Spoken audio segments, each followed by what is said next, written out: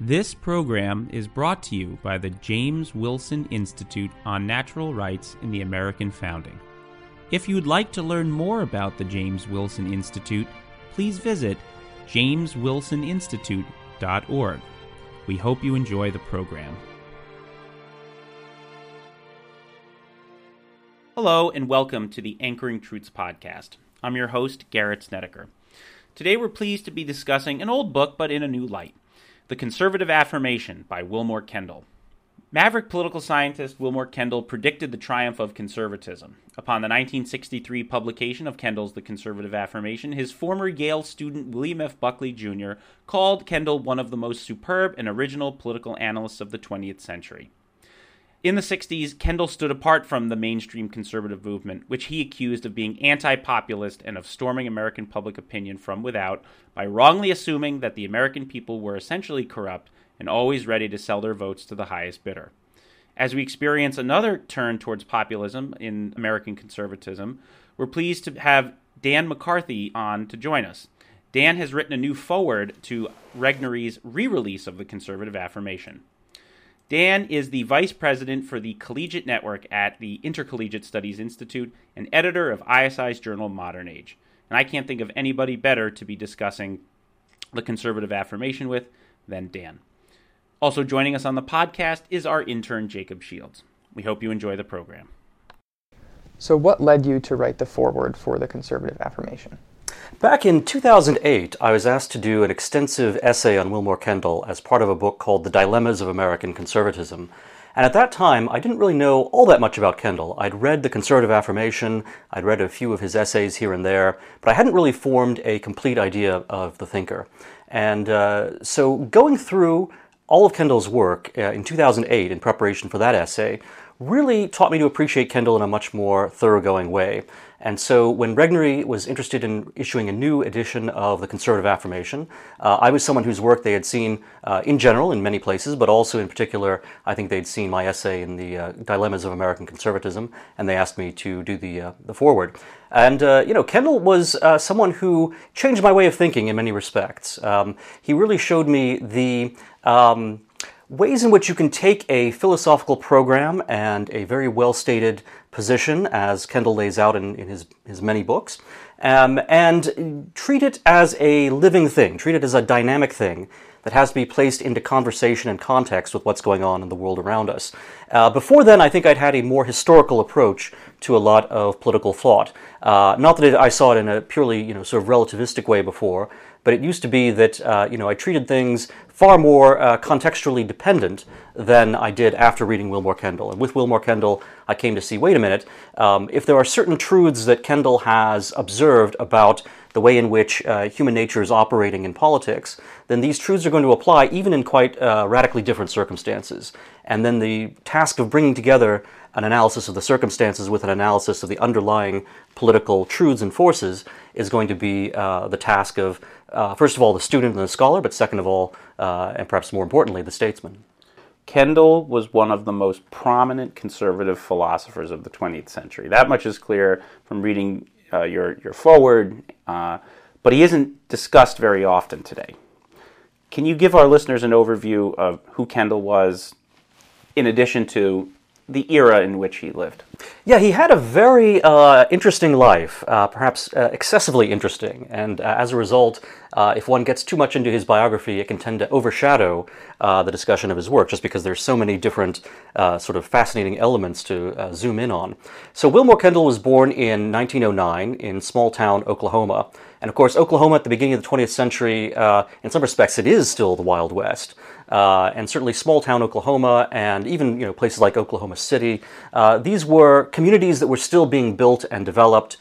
They still had very much the same kind of frontier sensibility that America had in its origins. And I think that helped to connect Kendall in the long run with his appreciation for the Federalist system, for the idea of a strong sense of local self-government, and the idea that local self-government is in fact very much connected with the idea of natural right and the idea of transcendent truth, because the local community should ideally have within itself that appreciation, not necessarily in a very sophisticated way, but you'll have enough of that sensibility at the local level that then, as you filter things up through the federalist system, through having sort of deliberative elections of the best people to be representatives to Washington, then within Congress you should have a deliberative discussion among representatives, and in this way James Madison imagined you would filter up and actually get statesmen who were much more concerned directly about natural right and its more articulated forms having discussions at the federal level, whereas at the local level he just had to have kind of the right sensibility in order to create that filter. With Kendall, it's always easy to get directly from the life into the philosophy, but I'll fill in a few other points about his life.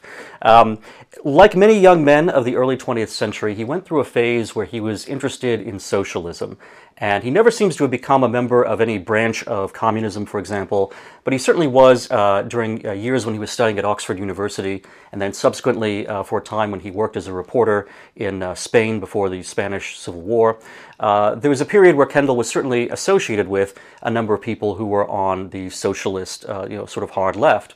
But what happened is that as many people of that era who were involved with socialism discovered, Kendall, too, saw that many of his friends on the left, who were non-Stalinist leftists of various kinds, socialists or Trotskyist communists, in Spain, they wound up, not just having to fear for their lives in the civil war with the nationalists, but also, and even more so, having to fear for their lives from the Stalinists. And so that was one of the experiences that made Kendall start to become not just an anti-communist, but someone who really viscerally understood the existential life and death combat that was involved in the questions of Stalinist power and overall of communism. So Kendall, after World War II, he does some consulting work for the OSS, for the CIA. He has an intelligence background. He works for the government briefly. And then he goes to Yale University, and he actually becomes a professor of politics at Yale. And even at the time, Kendall was a little bit idiosyncratic for Yale. And over the course of the next decade, as we get into the 1950s, Kendall's conservatism really comes through. And Kendall, because he is so alive to the problem of and the threat of communism and of communist infiltration, Kendall becomes a strong supporter of Senator Joseph McCarthy. And as you can imagine, even in the 1950s, that was not seen as an acceptable position at Yale University. So Kendall becomes a pariah within his own department. And, they can't fire him because he has tenure, but he is treated, with the coldest of shoulders. Now, Kendall does, however, find appreciative students at Yale University. He is a very effective professor, very effective teacher. And among his students are William F. Buckley Jr. and Brent Bozell Jr.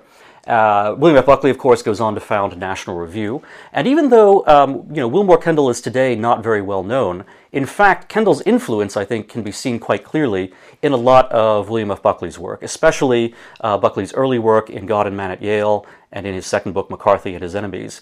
And there's a famous line of Bill Buckley's from his early days where he says that he would rather be governed, I think it's by the first 100 names in the Boston phone book than by the faculty of Harvard University. That kind of comment is very much in the spirit of Wilmore Kendall. Right. And one of the things I think I point out in my introduction to the Conservative Affirmation is that prior to this, Buckley's formation was mostly coming from what we would consider a kind of stereotypically elite conservative point of view. So Buckley had been very influenced by Albert J. Nock, who was a kind of individualist, elitist libertarian. And Buckley also, had a father who was an oilman, who was very much, critical of democracy. And so Buckley might have been, formed in a way that would have put him out of sync with the American sensibility and with, the Founding Fathers and the Constitution and so forth, or at least would have put him very much on the side of things which says that the Founding Fathers were totally against, wanted to really constrain popular self-government in an extremely harsh way. And I think Kendall was able to reshape Buckley's thinking and to show actually there is a way to reconcile the proper form of elitism with actual popular self-government and with an appreciation for, American, the American system as expressed in the Constitution and in the Federalist. So Kendall is one of the first editors that Bill Buckley recruits as a contributor to National Review when National Review gets started in the 1950s. Kendall, however, continues to be a very polarizing figure at Yale, and he also has many personal difficulties, including a rather lifelong alcohol addiction, which lead to difficulties with his friends, including with Bill Buckley. His position at Yale becomes so difficult that Yale University ultimately decides to buy out Kendall's tenure. They offer him a pile of money to simply resign and go away. And he does? He does. He accepts that. And then he becomes something of an itinerant professor for several years. Ultimately, and I think thankfully, he winds up joining the relatively recently founded University of Dallas towards the end of his life in the 1960s. But he also, has a sort of rupture in his friendship with William F. Buckley Jr. And so these elements, this sort of itinerant existence as an academic, in the late 1950s and 1960s, and then his breakdown of his friendship with Buckley and others, these lead to a dilution or a sort of a diversion of Kendall's legacy. So instead of having a very clear, sort of set of graduate students and a line of succession and so forth, instead Kendall becomes almost an isolated figure. I think he still has a great deal of influence on the way in which conservatism develops, but it's often behind the scenes through his influence on Buckley, through some of the conversations that he starts with people like James Burnham, another great academic who is a contributor to National Review. And also, Kendall works closely with people like George Carey, who was a professor at Georgetown University for a very long time and was a stalwart of conservatism from its founding days through to the early 2000s. So you're painting something like a tragic figure, or maybe just a figure who wasn't as appreciated in his own day as probably he should have been. And yet, you also describe him as the philosopher of right-wing populism, which appears to be on the rise now. So what do you mean by that? Yeah, speaking to Kendall as a tragic figure, he is considered to be the subject of a Saul Bellow short story called Mosby's Memoir. And Kendall was someone who just made a tremendous impression as a sort of genius, but also a very tragically flawed genius on many people that he met, including Bellow. I say that he is the philosopher of American right-wing populism because we often hear the claim made that populism is just a kind of angry, emotional reaction, that it is not something that is to be taken intellectually seriously, and that in fact populism may boil down to mere animus against elites. And Kendall is someone who has very strong credentials as a political thinker, as a scholar. And in this book, The Conservative Affirmation, he makes the case that, in fact, American local self-government and a American conservatism that is based not necessarily in the head, but in the very hips of Americans, in the very way they move and walk. I like that. That this is our conservatism, and so he, I think, makes a case that's very sophisticated. It goes into the Federalist. It goes into questions of public orthodoxy, questions of the status of things like free speech. All of these sophisticated concerns of political science are to be found in Wilmore Kendall's The Conservative Affirmation. But he always has the sense that what he's doing is championing the ordinary man and championing the sort of system of local self-government that our country was built upon. So in that sense, I think he really is the philosopher and the person who systematizes and adds great depth to the impulses of populism, the sort of intuitions of populism. It's funny. Our founder and director, Hadley Arkes, will often invoke Jefferson's phrase, you give the same problem to a plowman and a professor, and the plowman is more likely to give you a coherent distillation of that problem because the professor is going to be hung up on abstract theories. What is it, perhaps, that you can cast as a thread line from Jefferson to Kendall in terms of maybe viewing there to be a natural virtue in the common man? Well, so in The Conservative Affirmation, Kendall defines conservatism as being the rejection of what he calls the liberal revolution. The liberal revolution ultimately turns out to be a kind of nihilistic Machiavellian revolution in values. It is the abandonment of the idea that there is any kind of transcendent truth, and instead the substitution for a transcendent truth. You substitute for that truth a sort of scientific, expert rule, which is ultimately utilitarian, and behind the utilitarianism is ultimately nothing at all except power.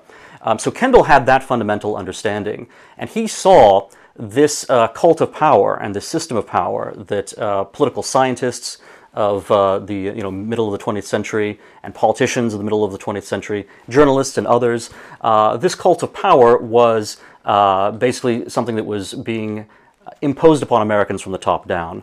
Whereas the Americans themselves, in their own local communities, they had to have a sense of virtue, first of all, because they had to build those communities. They were up against a very difficult situation. And, it's not just a matter of the force of necessity in material ways, where, if you want to have a barn raising, for example, you need to call upon your neighbors. But obviously, in order to be able to call upon your neighbors, you need to have neighborliness. And you need to have a sense of what it means to be a community under a transcendent order.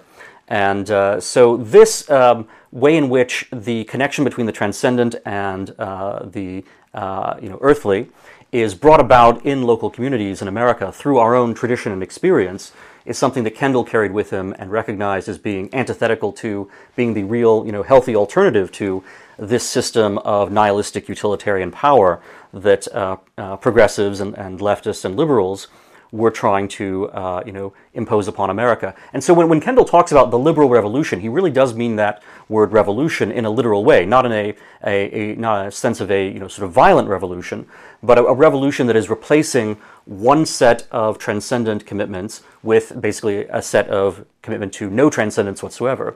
And that is, sort of fleshed out with, again, the way in which political science was operating, with the way in which, politicians would invoke at the national level, especially when running for president, very vague notions of values, which are perfectly illustrated, I think, by Barack Obama in his 2008 campaign, where he campaigns on hope and change. Well, what does that mean? Nobody knows, but it sounds good, so they elect Barack Obama. And then it turns out what it actually means is the federal government's going to tell you that you must bake cakes, and if you're a religious institution, if you're a convent, you have to supply birth control pills to the nuns. I mean, just absolutely crazy.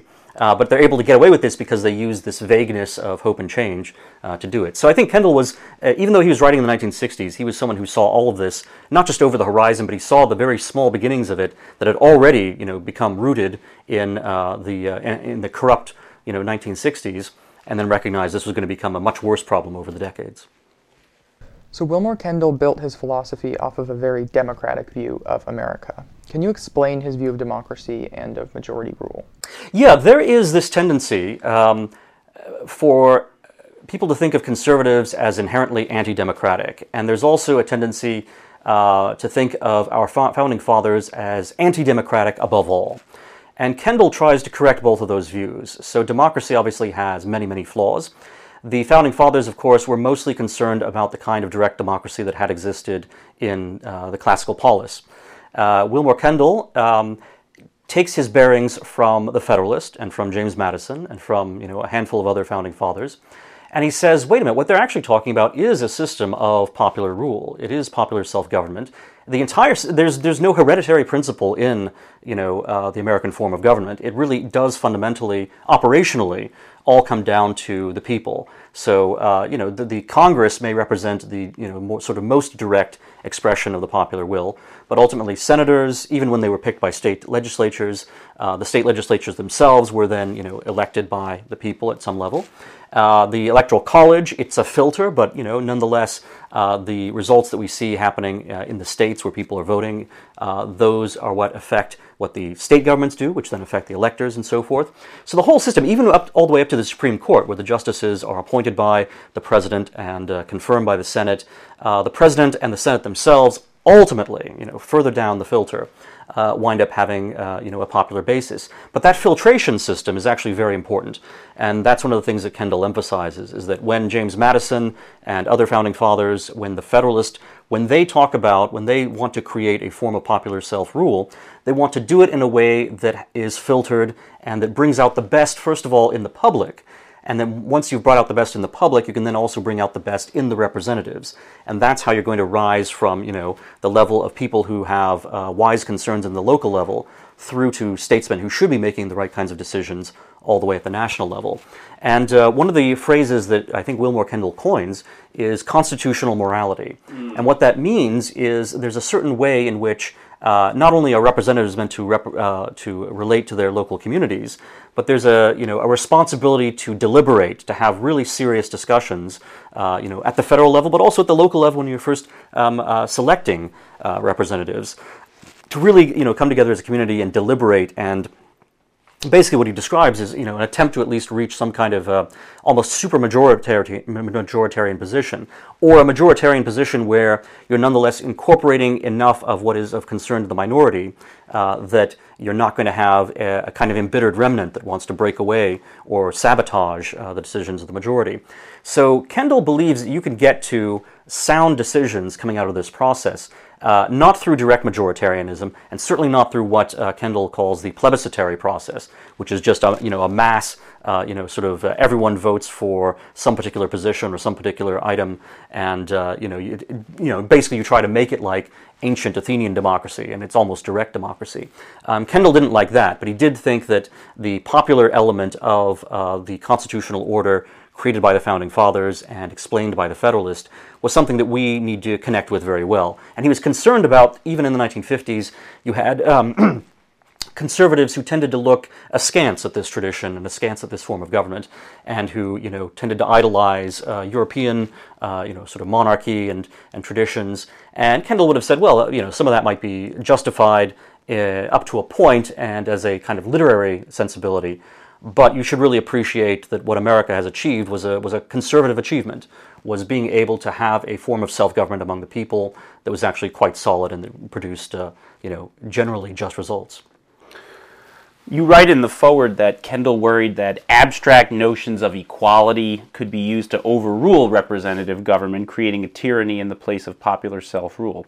Do you agree that we should be suspicious of abstract first principles that don't have public support that would then override popular notions of legitimacy? So Kendall wrote a very controversial review of Harry Jaffe's book, The Crisis of the House Divided. And this book review actually appears in the Conservative Affirmation, yes. So people who are curious about it... Yeah, we read that one with great interest.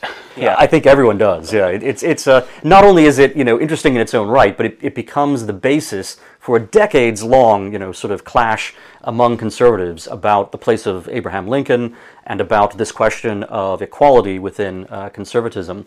And I think one thing that we should do is to relate Kendall's concern here to his understanding of, again, what he calls the liberal revolution and the contrast between a kind of centralized system that is using very vague ideas to, sort of bamboozle the public. Again, Hope and Change being the great example of that. That on the one hand versus the more localized kind of community rule, which tends to be also more concretized because they're concerned about local issues. So Kendall sees Lincoln as the beginning of this tendency which leads, basically now all the way to Obama and beyond. And Kendall is concerned about the way, first of all, the scope and the scale at which, presidents are able to make pronouncements. And second, that, when you're dealing with these first principles, they are so powerful that they really can short-circuit, kind of local considerations. I think Kendall maybe goes a little too far. There's a truth to what Kendall's saying, and again, I would point to Obama's Hope and Change as a great example of how this can be abused. But at the same time, Kendall also recognizes that what he's fighting against is fundamentally this evacuation of natural right and of truth from the public sphere. And so inevitably a statesman's going to have to invoke truth if, you're going to have an alternative to that thing that Kendall himself is opposed to. So there's this tension in Kendall's thought. Equality in particular is one that obviously progressives and liberals have been very effective at co-opting and using to their benefit. This was already going on in Kendall's lifetime, and it's continued to be the case up to today. I think it's very interesting, for example, that if you think of something like the campaign to nationalize and to legalize and generally impose same-sex marriage on the country, that this campaign was championed by organizations that usually use the term equality in their name, rather than by organizations that claim that this was a demand of liberty or of something else. So I think Kendall's right that equality is a very, very volatile, high voltage, dangerous concept, but at the same time, that doesn't mean you can, sort of jettison it, and it doesn't mean that statesmen are wrong to talk about it. It just means that they have to be very careful in doing it. And I think Lincoln was more careful than Kendall tends to give him credit for. Mm-hmm. Kendall is sometimes, I think, mistakenly and uncharitably considered to be a admirer of John C. Calhoun or of kind of a Confederate mentality. That's not true. I mean, Kendall really was very devoted to a Madisonian system of government.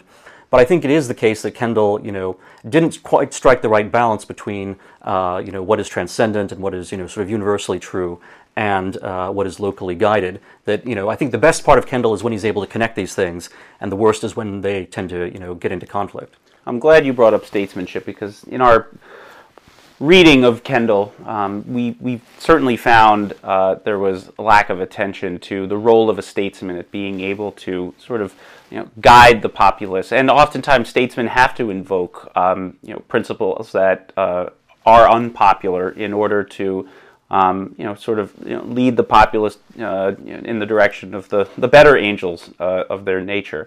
Can you explain just kind of how a Lincolnian statesman is possible to sort of have a role in Kendall's framework, even if that statesman perhaps should be viewed in the same way that folks were suspicious of Barack Obama's invocations of hope, change, equality, liberty. I think of Clarence Thomas in one of his recent opinions invoking that we use these words like liberty and equality, but these words have different meanings to different people, and while that's not an argument for like moral relativism, it is very much an argument for someone like a statesman, often our presidents, drilling down and being much more precise about what it is that I mean by liberty and equality. Because it's one thing to rhetorically invoke these values; it's another thing to say precisely what those values mean in terms of justifying policy. Yeah, one of the things I think is very valuable about Kendall, and this comes through in the Conservative Affirmation, is that he often lays things out in such a way, he creates such a strong sense of some of the fundamental questions in politics, that even if Kendall is wrong in the evaluations he puts on things, he nonetheless has presented a clear enough picture and a true enough picture that you can modify what he has presented into a direction that helps you to put things right. So there is a chapter in the Conservative Affirmation called The Two Majorities, and this is a contrast between what he sees as the tendency of presidential elections to create something like a plebiscitary kind of majority, where it's just a philosopher king, a philosopher president articulating, or not articulating, but just sort of broadcasting very vague values and grandiose statements to a aggregated mass of disorganized individuals, atomized people. So if you have this sort of one tutelary power, and then you have this sort of atomized mass that he's addressing, that is one of the things that Kendall fears.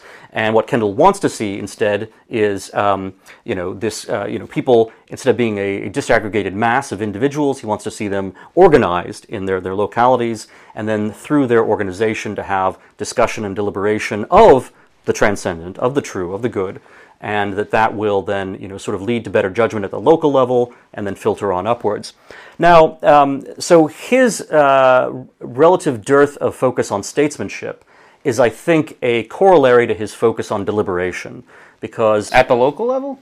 Well, I mean, at the local level, he wants to have sort of leaders who do exhibit statesmanship. But what I'm saying is that I think the lack of appreciation that you get for statesmanship at the national level is a result of Kendall's focus on deliberation. So he basically, Kendall says that he thinks the founding fathers, Madison in particular, envisioned sort of the grandees of the local congressional district. And these were, more rural times, of course. But the grandees basically being individuals of such prominence for their service to the community and their excellence, their moral excellence as leaders as well, that the public will know them, if not personally, at least know them by reputation. So your neighbors will say, oh, this James Madison person you may not have met personally, but he's the most outstanding individual, the most outstanding man within our community. Okay. So that's how Kendall thinks statesmanship at the local level will be discovered and promoted up to higher levels. And he's very skeptical of the idea of a statesmanship, at the higher level coming from nationally on down.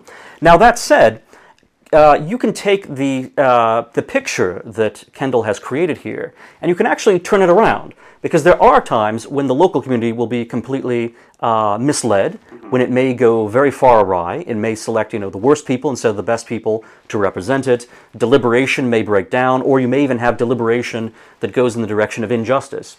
And certainly James Madison was alive to this. Kendall is too. Kendall recognizes that Madison wanted to correct this through, bringing everything together at the federal level.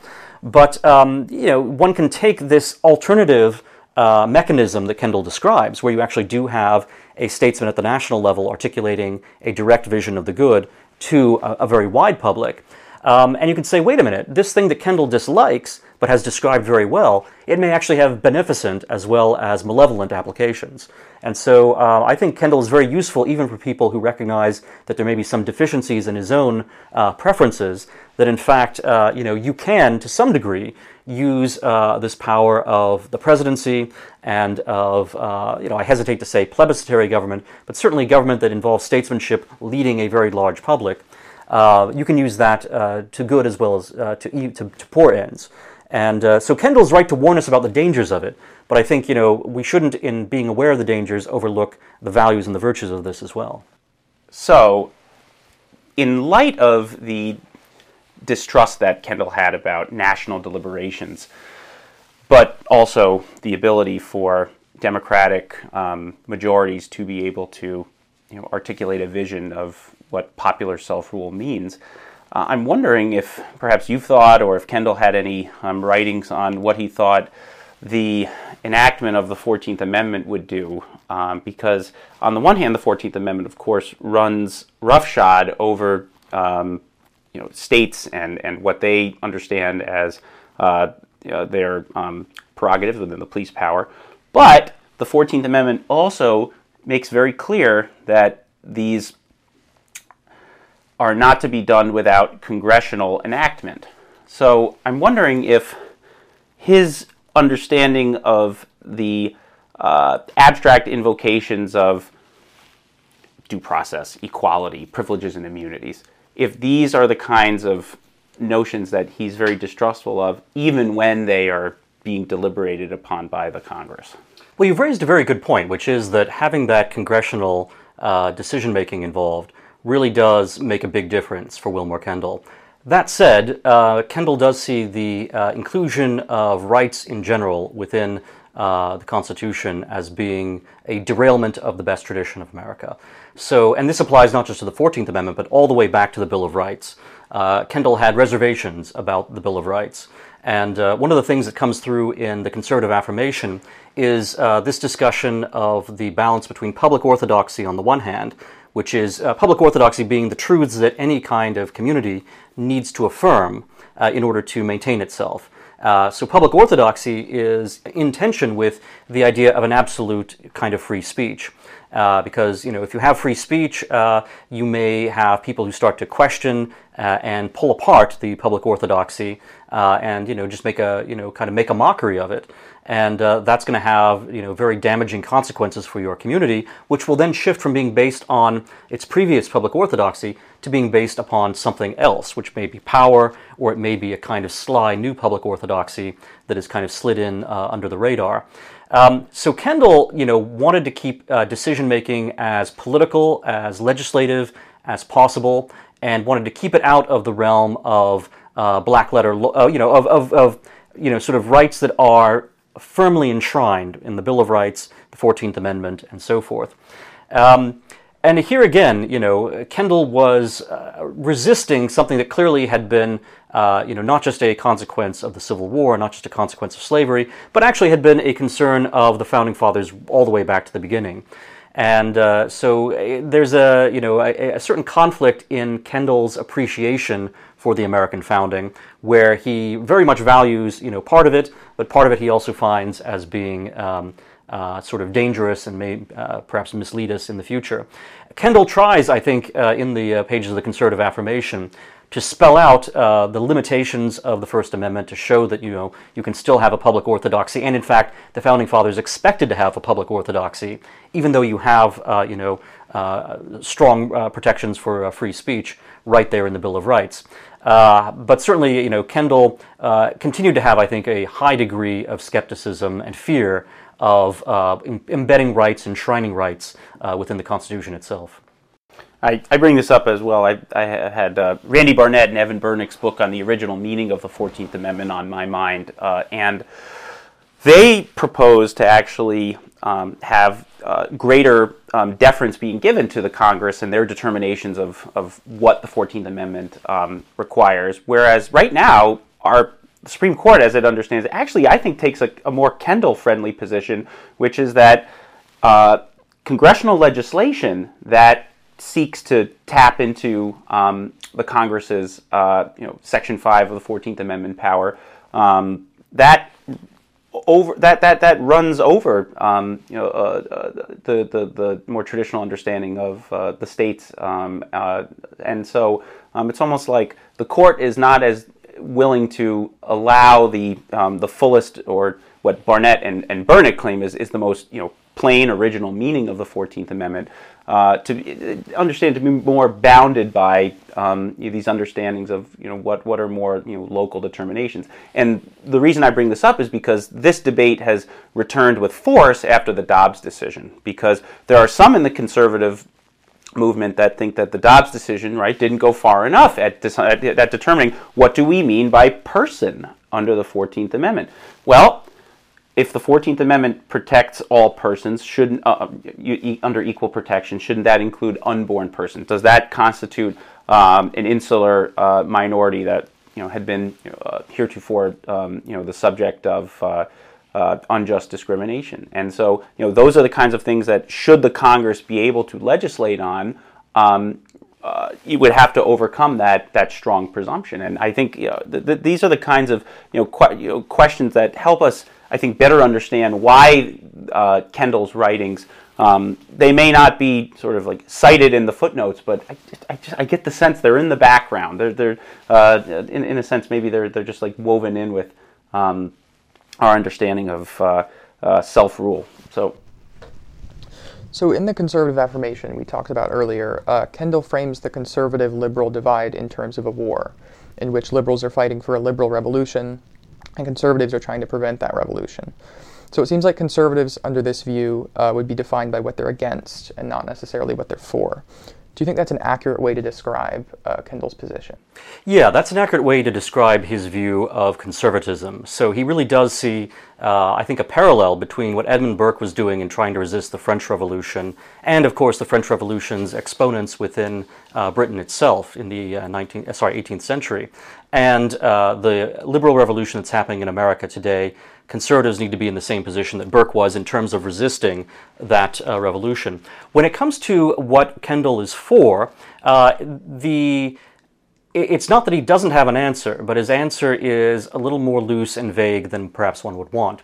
So he says, many times what he's for is the Federalist Papers.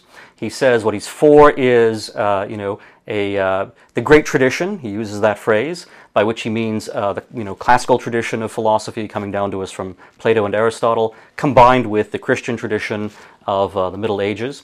Kendall was very much influenced by Leo Strauss. He very much believed in natural right. But Kendall also was somewhat skeptical of sort of very highly developed articulations of natural right. So you'll see that Kendall, is he's not exactly a natural law thinker. He's someone who, has, I think, a certain wariness of codification of natural right into natural law. So he's not a Thomist, but he does believe that you need to have this commitment to the transcendent, and that commitment is going to be articulated. But he thinks that the articulation, I think, needs to be done through a sort of ongoing process of discovery, as opposed to being one where it can be kind of set down once and for all by a single grand philosopher. That's my impression of Kendall, and I think this too, even where one doesn't necessarily agree with Kendall, he is raising some of these fundamental questions of exactly what we mean by having a commitment to natural right, what different forms that might take. And these are questions that I think, even today here in the 21st century, conservatives need to be asking themselves more than ever. So it's a very valuable line of inquiry, regardless of whether one agrees with the conclusions Kendall reaches. So there are contemporary criticisms that mainstream conservatism is just a form of right liberalism, as opposed to something like post-liberalism.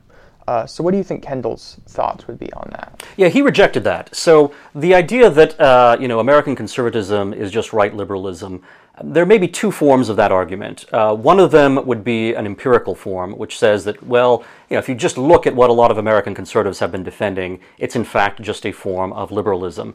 And nowadays you hear a number of conservatives, or former conservatives, ex-cons, describe themselves explicitly as classical liberals. Can I get a list of conservatives that you would call an ex-con? Because I think that would be a really funny top 10. Well, I don't want to be ungenerous to people, but, folks like Jonah Goldberg, who once had a very prominent position at National Review. National Review is, sort of considered certainly the long-time spokesperson or spokes-institution of conservatism. Jonah Goldberg is quite explicit now in defining himself as a classical liberal. You've seen a lot of people over the last, certainly the last 5 or 10 years, but even, going back a bit further, of conservatives who wanted to, say, well, I call myself a conservative, but really when you dig down beneath the surface, I'm a classical liberal, and they define the American founding as a expression of classical liberalism as well. I should add the humors and maybe seeing this list and each of them wearing an orange jumpsuit as an ex-con. not that they would. It's funny that they are no longer considering themselves conservatives. Maybe on a completely separate line of inquiry, it's funny. But just this idea of like disavowing conservatism, but then the reasons why. Like, is it just because of Trump? Because I think we see a lot of Hadley likes to say, like, Trump was the light held to the retina. It revealed a lot of things lurking beneath that should have been apparent, but it took a figure, or it took a movement or a moment to reveal them. Yeah, that's absolutely right. And I should, in all charity, say that not everyone that I'm thinking of has necessarily completely abandoned the word conservative, but they do still, even if they call themselves conservatives, also say that they identify as classical liberals, and that really what they mean by conservative is classical liberalism. So I would say that those who criticize right liberalism are using the term correctly when they are applying it to people like this, who really do define themselves as classical liberals, and conservative is just a kind of misapplication which has become so conventional now that they don't want to give it up, but it really isn't an accurate description of them. But then there is another way of defining right liberalism, which is saying that America had a liberal and only a liberal tradition right from the very beginning. And I think that's mistaken, and Wilmore Kendall is making a case against that interpretation in The Conservative Affirmation and in others of his works. And he basically shows that what we identify as this sort of nihilistic tendency and utilitarian tendency in modern liberalism, while there are precursors to it to be found in the founding period, the founders, they generally had a much stronger connection to an appreciation for natural right and for the transcendent. And admittedly, many of the founding fathers, many of the most famous names among the founding fathers, which is not necessarily to speak to the founding fathers as a whole, but someone like Jefferson, is, if not, strictly speaking, a deist in every respect, he is nonetheless someone who is not an Orthodox Christian of any kind. And this is true of many other figures as well.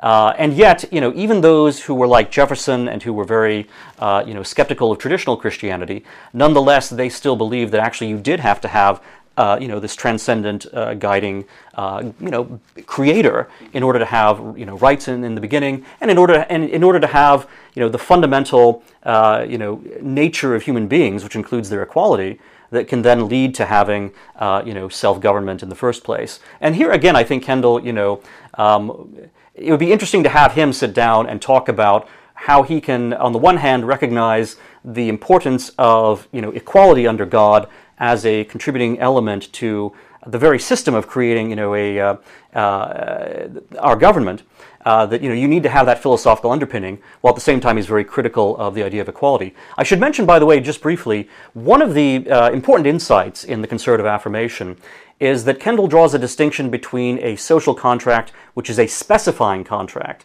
and a social contract which is a creation ex nihilo.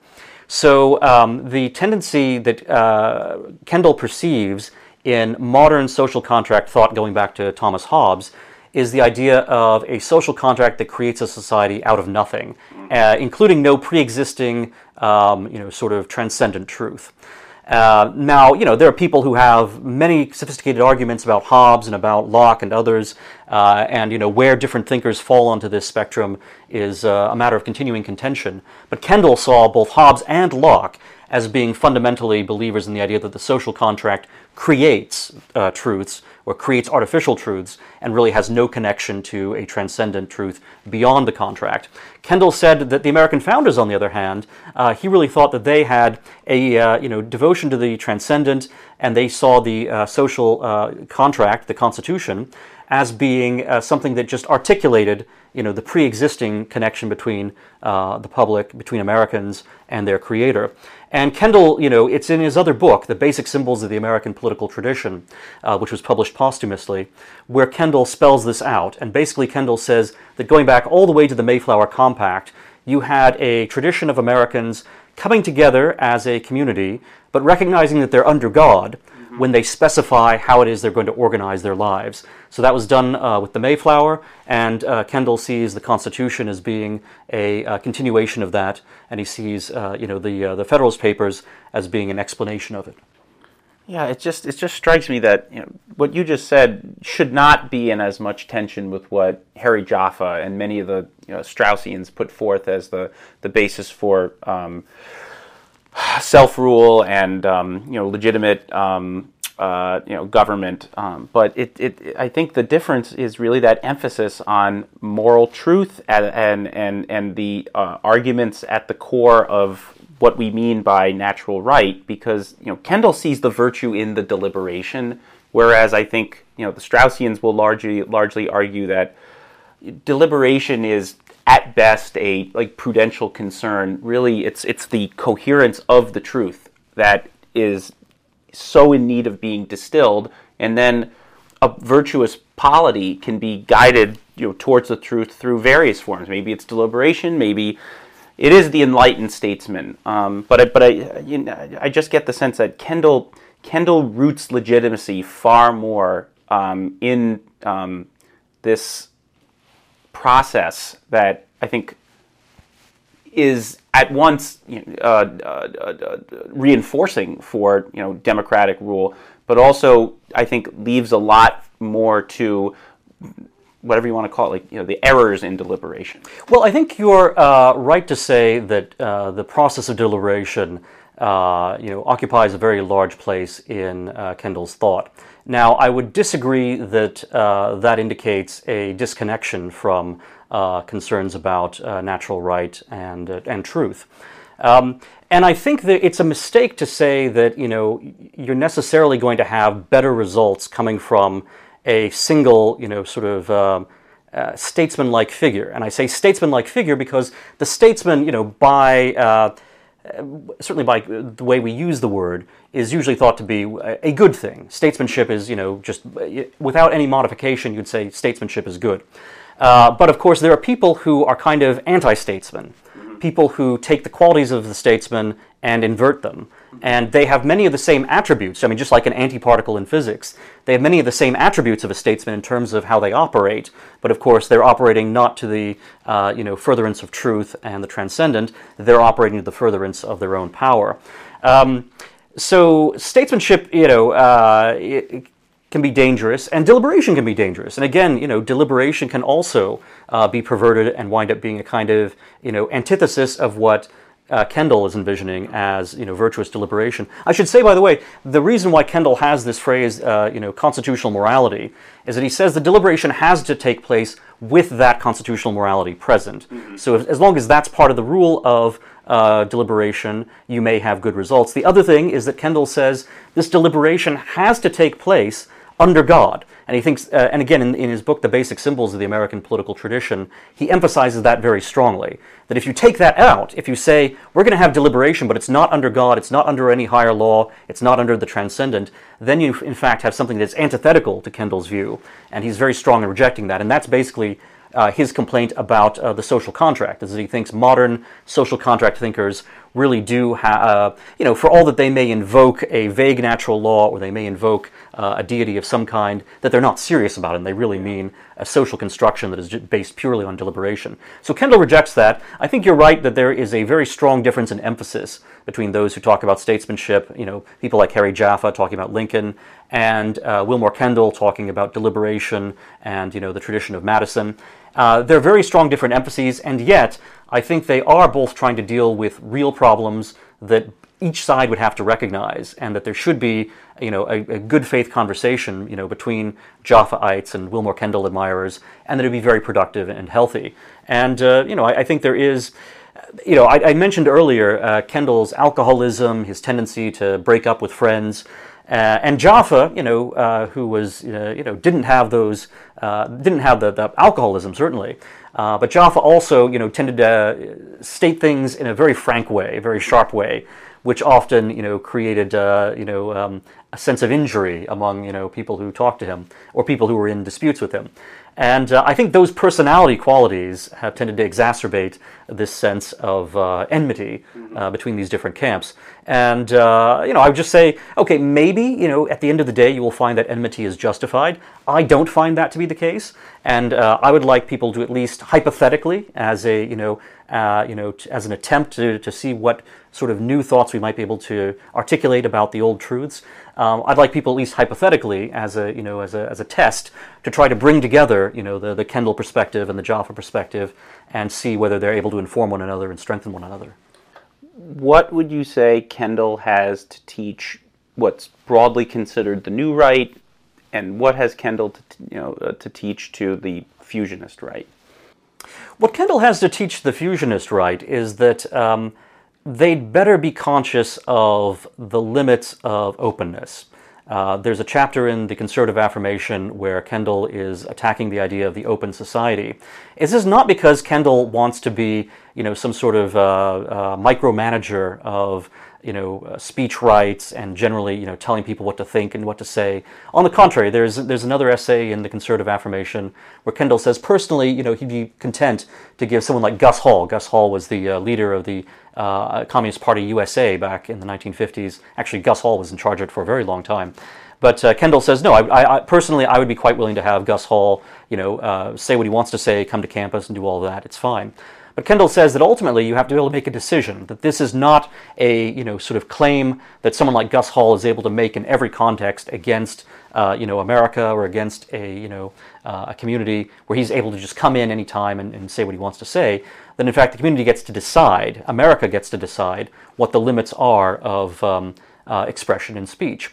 Fusionists don't like that, but I think they should recognize that even if they want to be much more generous in how they would apply this, that they still have to draw lines as well. And what we're seeing right now is that, and Kendall predicted this back in the 1960s, what we're seeing right now is that progressives and liberals who for a long time claimed that they were champions of free speech and of civil liberties have now turned around, and they're in fact squelching speech and squelching civil liberties of conservatives. Kendall had recognized already in the 1960s that this was inevitably going to happen, that basically the relativism of, sort of absolute free speech was just a tactic in order to destroy the old public orthodoxy of America, to clear the way for creating a new public orthodoxy, which is now being imposed on people. Fusionists, I think, are blind to all of this. They think that, as long as you keep saying open society, as long as you keep saying, absolute free speech or whatever, that's going to protect itself. And then, I think fusionists have this kind of social Darwinian tendency where they think, well, in this scrum of ideas, the right side is always going to win. Well, of course, the wrong side is actually much more unscrupulous than the right side, and they're going to use debating tactics that are unfair. Mm-hmm. They're going to be, lowering the tone of discourse. They're going to be demonizing people. They will, in fact, what we see on our college campuses right now, the wrong side will just shout down speakers. And if you say, well, I'm for absolute free speech, well, that could mean that someone on stage gets to say whatever they want, But absolute free speech would also mean anyone who's in the audience gets to say what they want and shout at the top of their lungs, and obviously that would completely destroy discourse. Heckler's veto. Exactly. So Kendall has, some reality lessons to teach the fusionists. What he has to teach the New Right is basically that there are strong precedents in American history and in American political thought for many of the tendencies that the New Right themselves have. For some of the questions that they're asking about, for example, public orthodoxy, about, and that the New Right is facing this difficult choice, which was alluded to in the earlier question, of how they look at the American founding and how they look at their own country. There are some on the New Right who start to be very alienated, and they say, well, maybe America was so far wrong all the way at the days of the founding that therefore it's irredeemable, and you should think about, wouldn't it be better if we lived under the Roman Empire or something like that? And that is, it's unrealistic, it's unpatriotic, it's unwholesome, it's unhealthy. And Kendall is a cure for that, because he shows actually, no, there is this authentic American tradition of conservatism, which goes back, again, he would point to the Mayflower Compact, he would point to the relationship between the transcendent and community that's able to organize itself. When you connect those two things together, you have the American system. Well, once again, the book is The Conservative Affirmation, a collection of Wilmore Kendall's essays. And Dan, this was just a real treat, and I can tell you on behalf of both Jacob and me, I mean, we learned a ton, and we're grateful for your forward at framing these essays from over the decades. The book is, I believe, available right now. Right now, that's correct. So definitely pick up a copy for yourself, and Christmas is right around the corner, so don't forget to buy several copies for your conservative friends. Thank you so much, and we'll see you again soon. Thanks. Thanks. This program has been brought to you by the James Wilson Institute on Natural Rights in the American Founding. If you'd like to learn more about the James Wilson Institute, please visit jameswilsoninstitute.org. Thanks for listening.